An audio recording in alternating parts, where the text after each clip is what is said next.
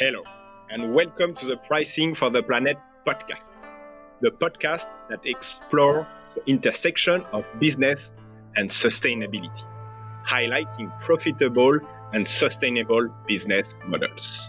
I'm your host, Fabian Cross, and I'm here to figure out with you how to make sustainability a competitive edge.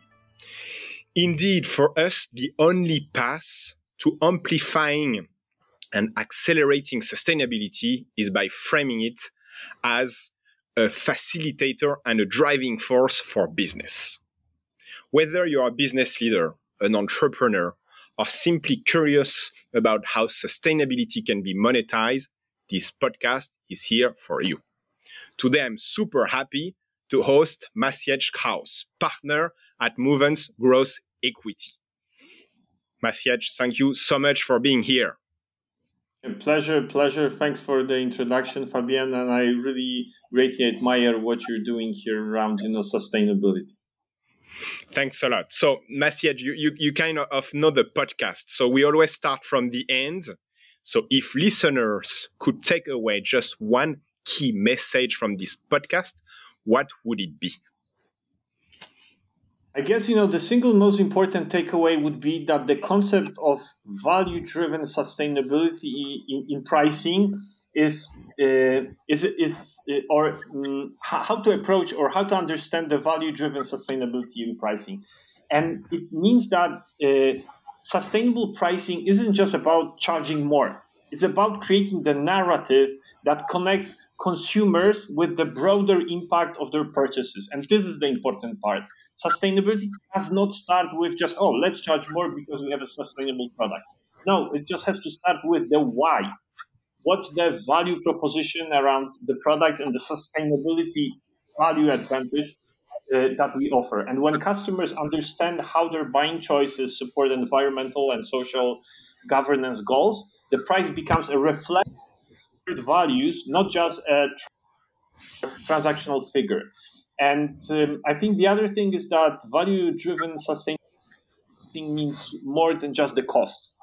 It's about the story where every dollar spent contributes to the greater good. Like, for me, a good example is Tom's Shoes, where they have a model that for every purchase that you make, they make a donation to someone in need. So then there is a clear link from consumer behaviors to the impact that they make. And I think this is the important element.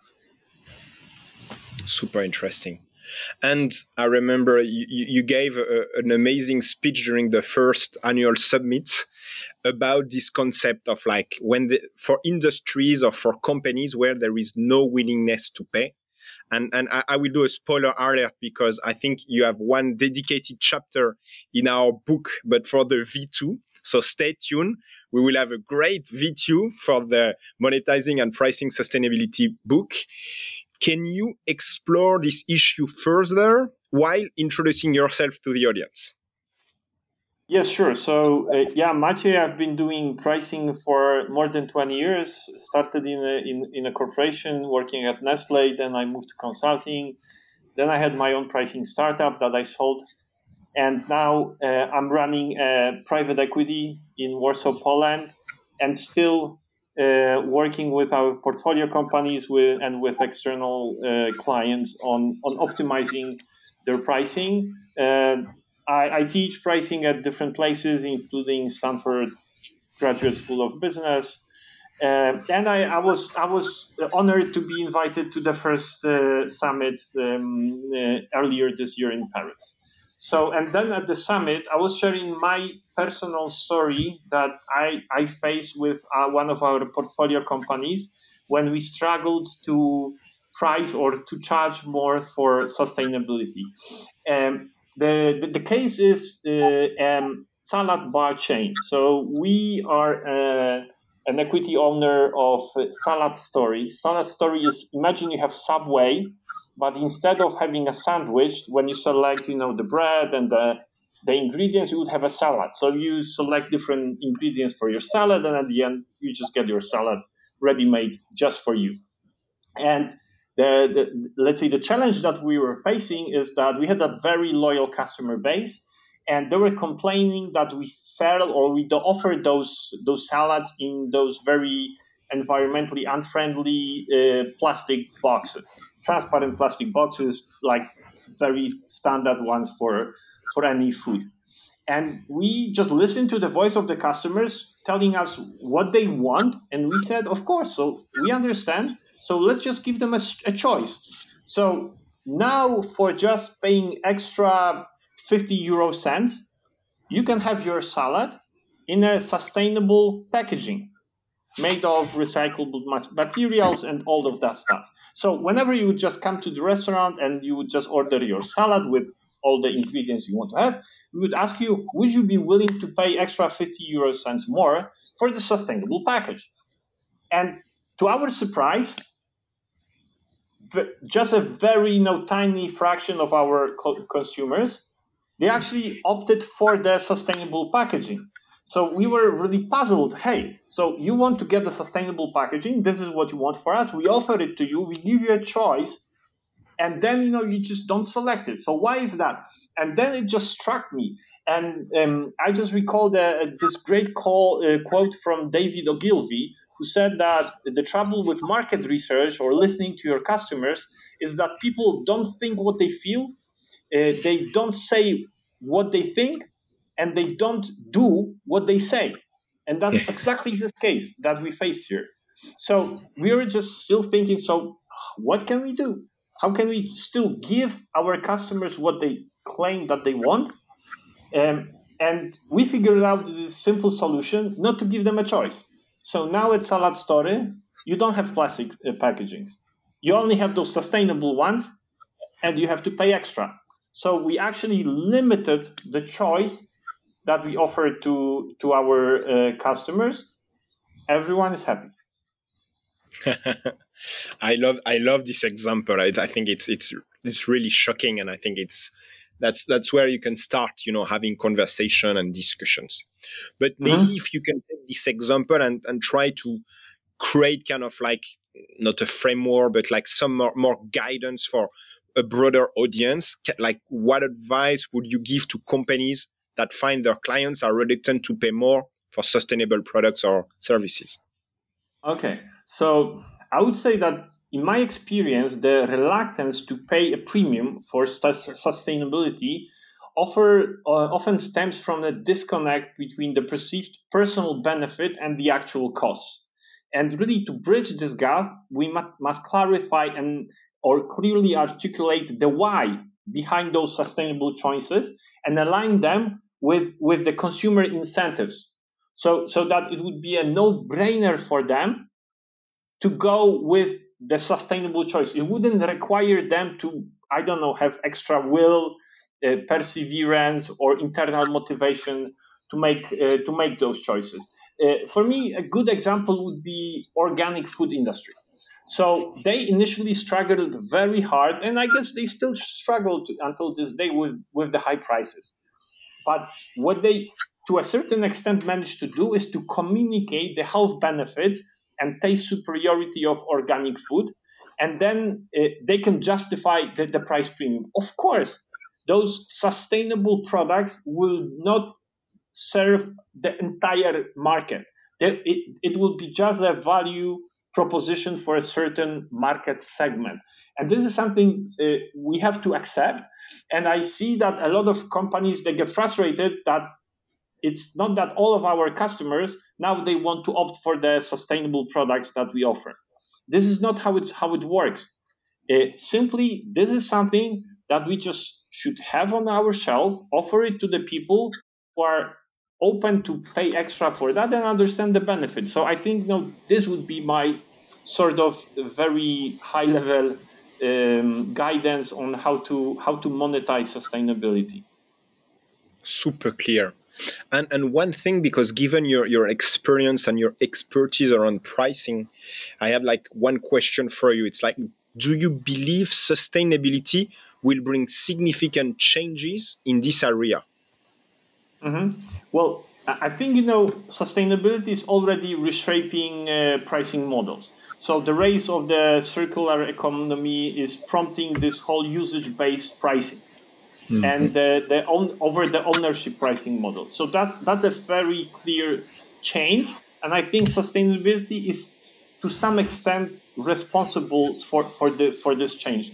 The whole acceptance for this whole sharing economy. So, and I think this is something that we're going to see a further exploration, and we'll have more of those sharing economy models, even in industries like fashion and other models that promote responsible consumption patterns. So this is something I would definitely relate to, and like another example would be obviously electric utilities. So now what a lot of the electric utilities offer is that they have a pricing that incentivizes consumers to consume energy during the off-peak hours, simply to reduce the strain on the grid and to promote energy savings and to promote energy usage from the renewable sources.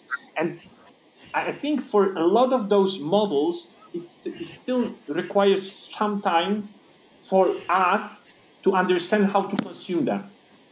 And simply, of course, we should enforce like promote it, educate and stuff, but like look at it from your own perspective. How long it took you to ride the electric scooter or to rent a car instead of owning it? Simply, it requires some mental space or some mental capacity, and it's going to take time for the masses to adopt it. But I see the trend. Of course, I would want it to happen quicker, but Yeah. for me, I just want to see the glass a bit half full, seeing the changes that are already there. Perfect. And maybe one piece of advice for like anybody being new to pricing and they want to explore sustainability, where do you think they should start? Well, first of all, they should buy your book. That would be for me the first thing. The second would be the online course that you just launched. But I still see that there is a lot of new and emerging content now being created and appearing in the field. So just keep your eyes open. So that would be the thing. And but I think ultimately the most important thing is, as recently I was working, I just flew back from the US a day ago, and on the flight I was watching a documentary on Yogi Berra. So Yogi Berra was this baseball player for New York Yankees, and like a very interesting movie. I would definitely recommend to watch. And then he's got those famous quotes, one of which is, "When you come to the road, take it." So I believe that now a lot of companies are at this fork in the road when it comes to sustainability. And what they should do is they should just take it. So simply learning by doing.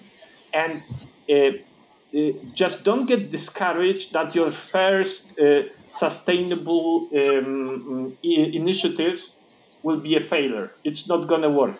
Simply, this is how it should be. Rome wasn't built in a day. We need to test different models, just see what works and what doesn't, learn from our experience, and then just move on. This is the natural process. And simply don't get discouraged. I see companies just innovating and testing all the time what works and what doesn't. And I would recommend to begin where the impact that can be immediate.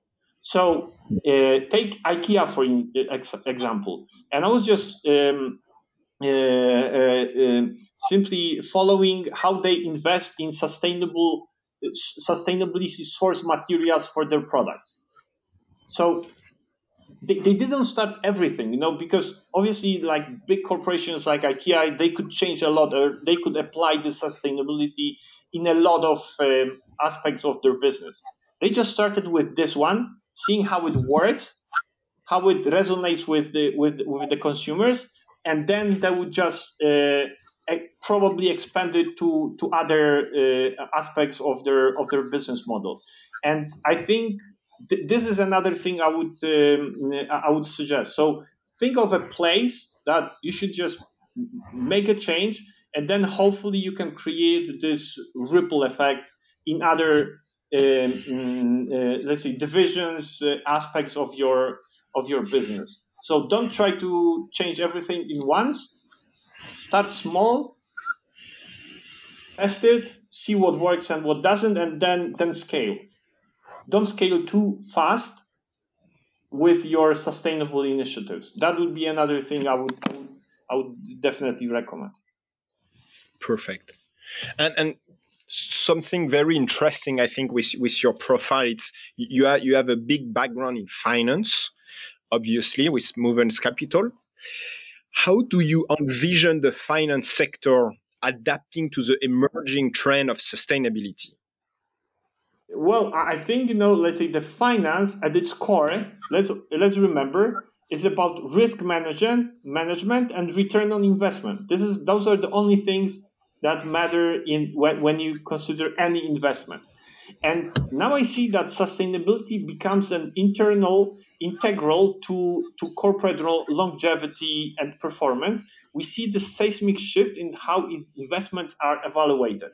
So just taking, this whole ESG initiative at EU, that all companies, they have to track and monitor their ESG impacts. So, and I see that a lot of investors are very much interested how their money are allocated, not only in terms of, let's say, the returns, but also the impact that the money makes. So as we are now raising another fund, I would get like 80% of our potential investors would ask us what is our take on sustainability.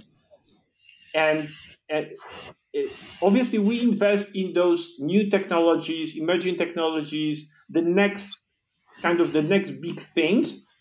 And we have a lot of questions around this one. And I guess we are not the only ones. I think last week I read that KKR, so it's one of the biggest private equities in the world, they raised almost a $3 billion global impact fund. It was their second fund, and the first one they raised just 2 or 3 years ago, and it was $1.5 billion. So it just proves that there is a lot of appetite, a lot of demand for those kind of investments. And I hope that there will be still more to come. So this I see a change for sure, and I hope it's gonna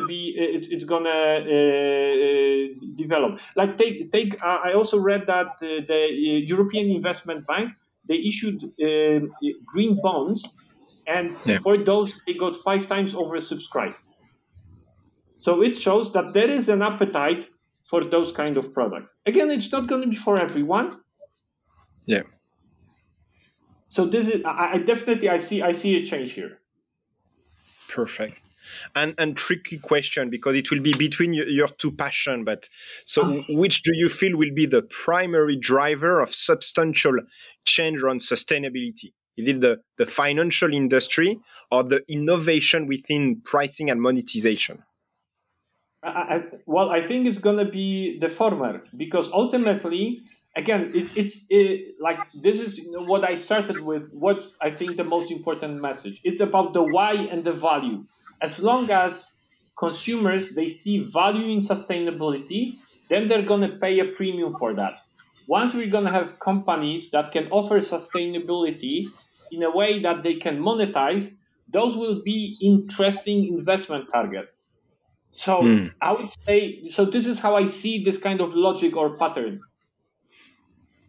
Like you cannot price sustainability that sucks in a way that people don't buy.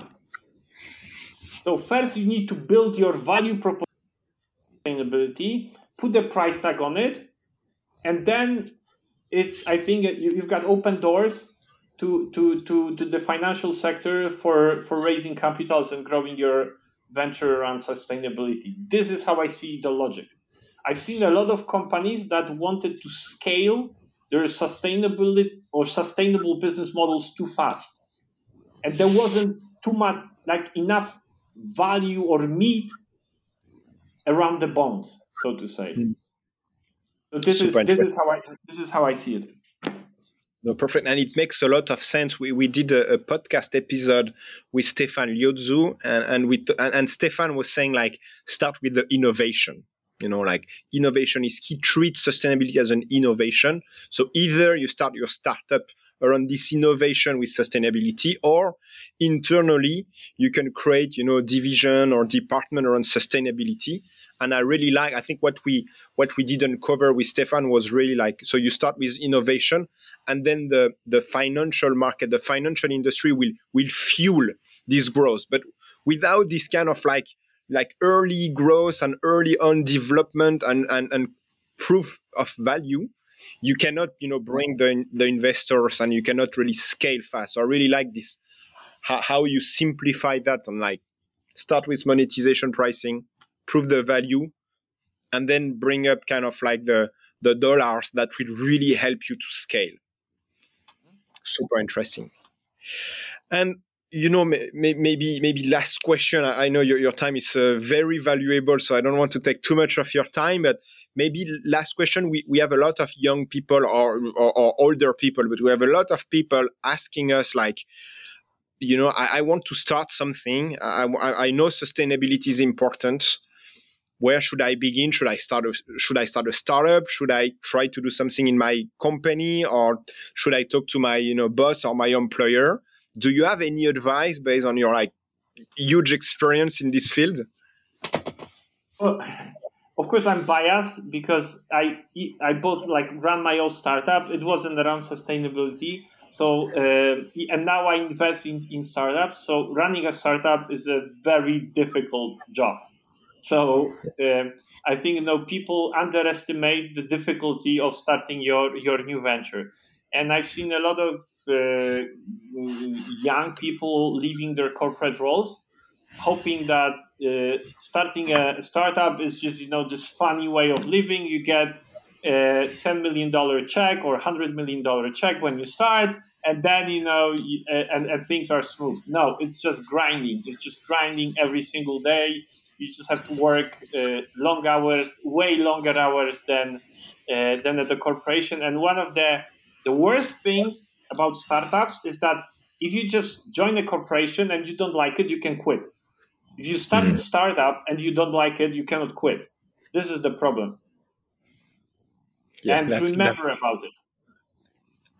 That everybody's thinking it's kind of like the golden life is having a startup. Where it's far from being that. Definitely running a startup, as I know a lot of those startup founders, and I speak to them on a daily basis. It's not all roses and rainbows. Yeah. And hopefully one day in whatever 5, 10, or 20 years, you're gonna get a lot of money, but until then, no one's going to pay you a monthly salary. Yeah. So your point is like start where you can make an impact. Yeah, I would first, think instead of just let's say changing the world, think how you can change a part of the world and prove that you were kind of responsible for the change. So you can have this success story and then build further around it. And I think, especially for young people, I would very often encourage them to start working in a corporation or in a big company just to see how large companies are managed, and then copy that into your startup.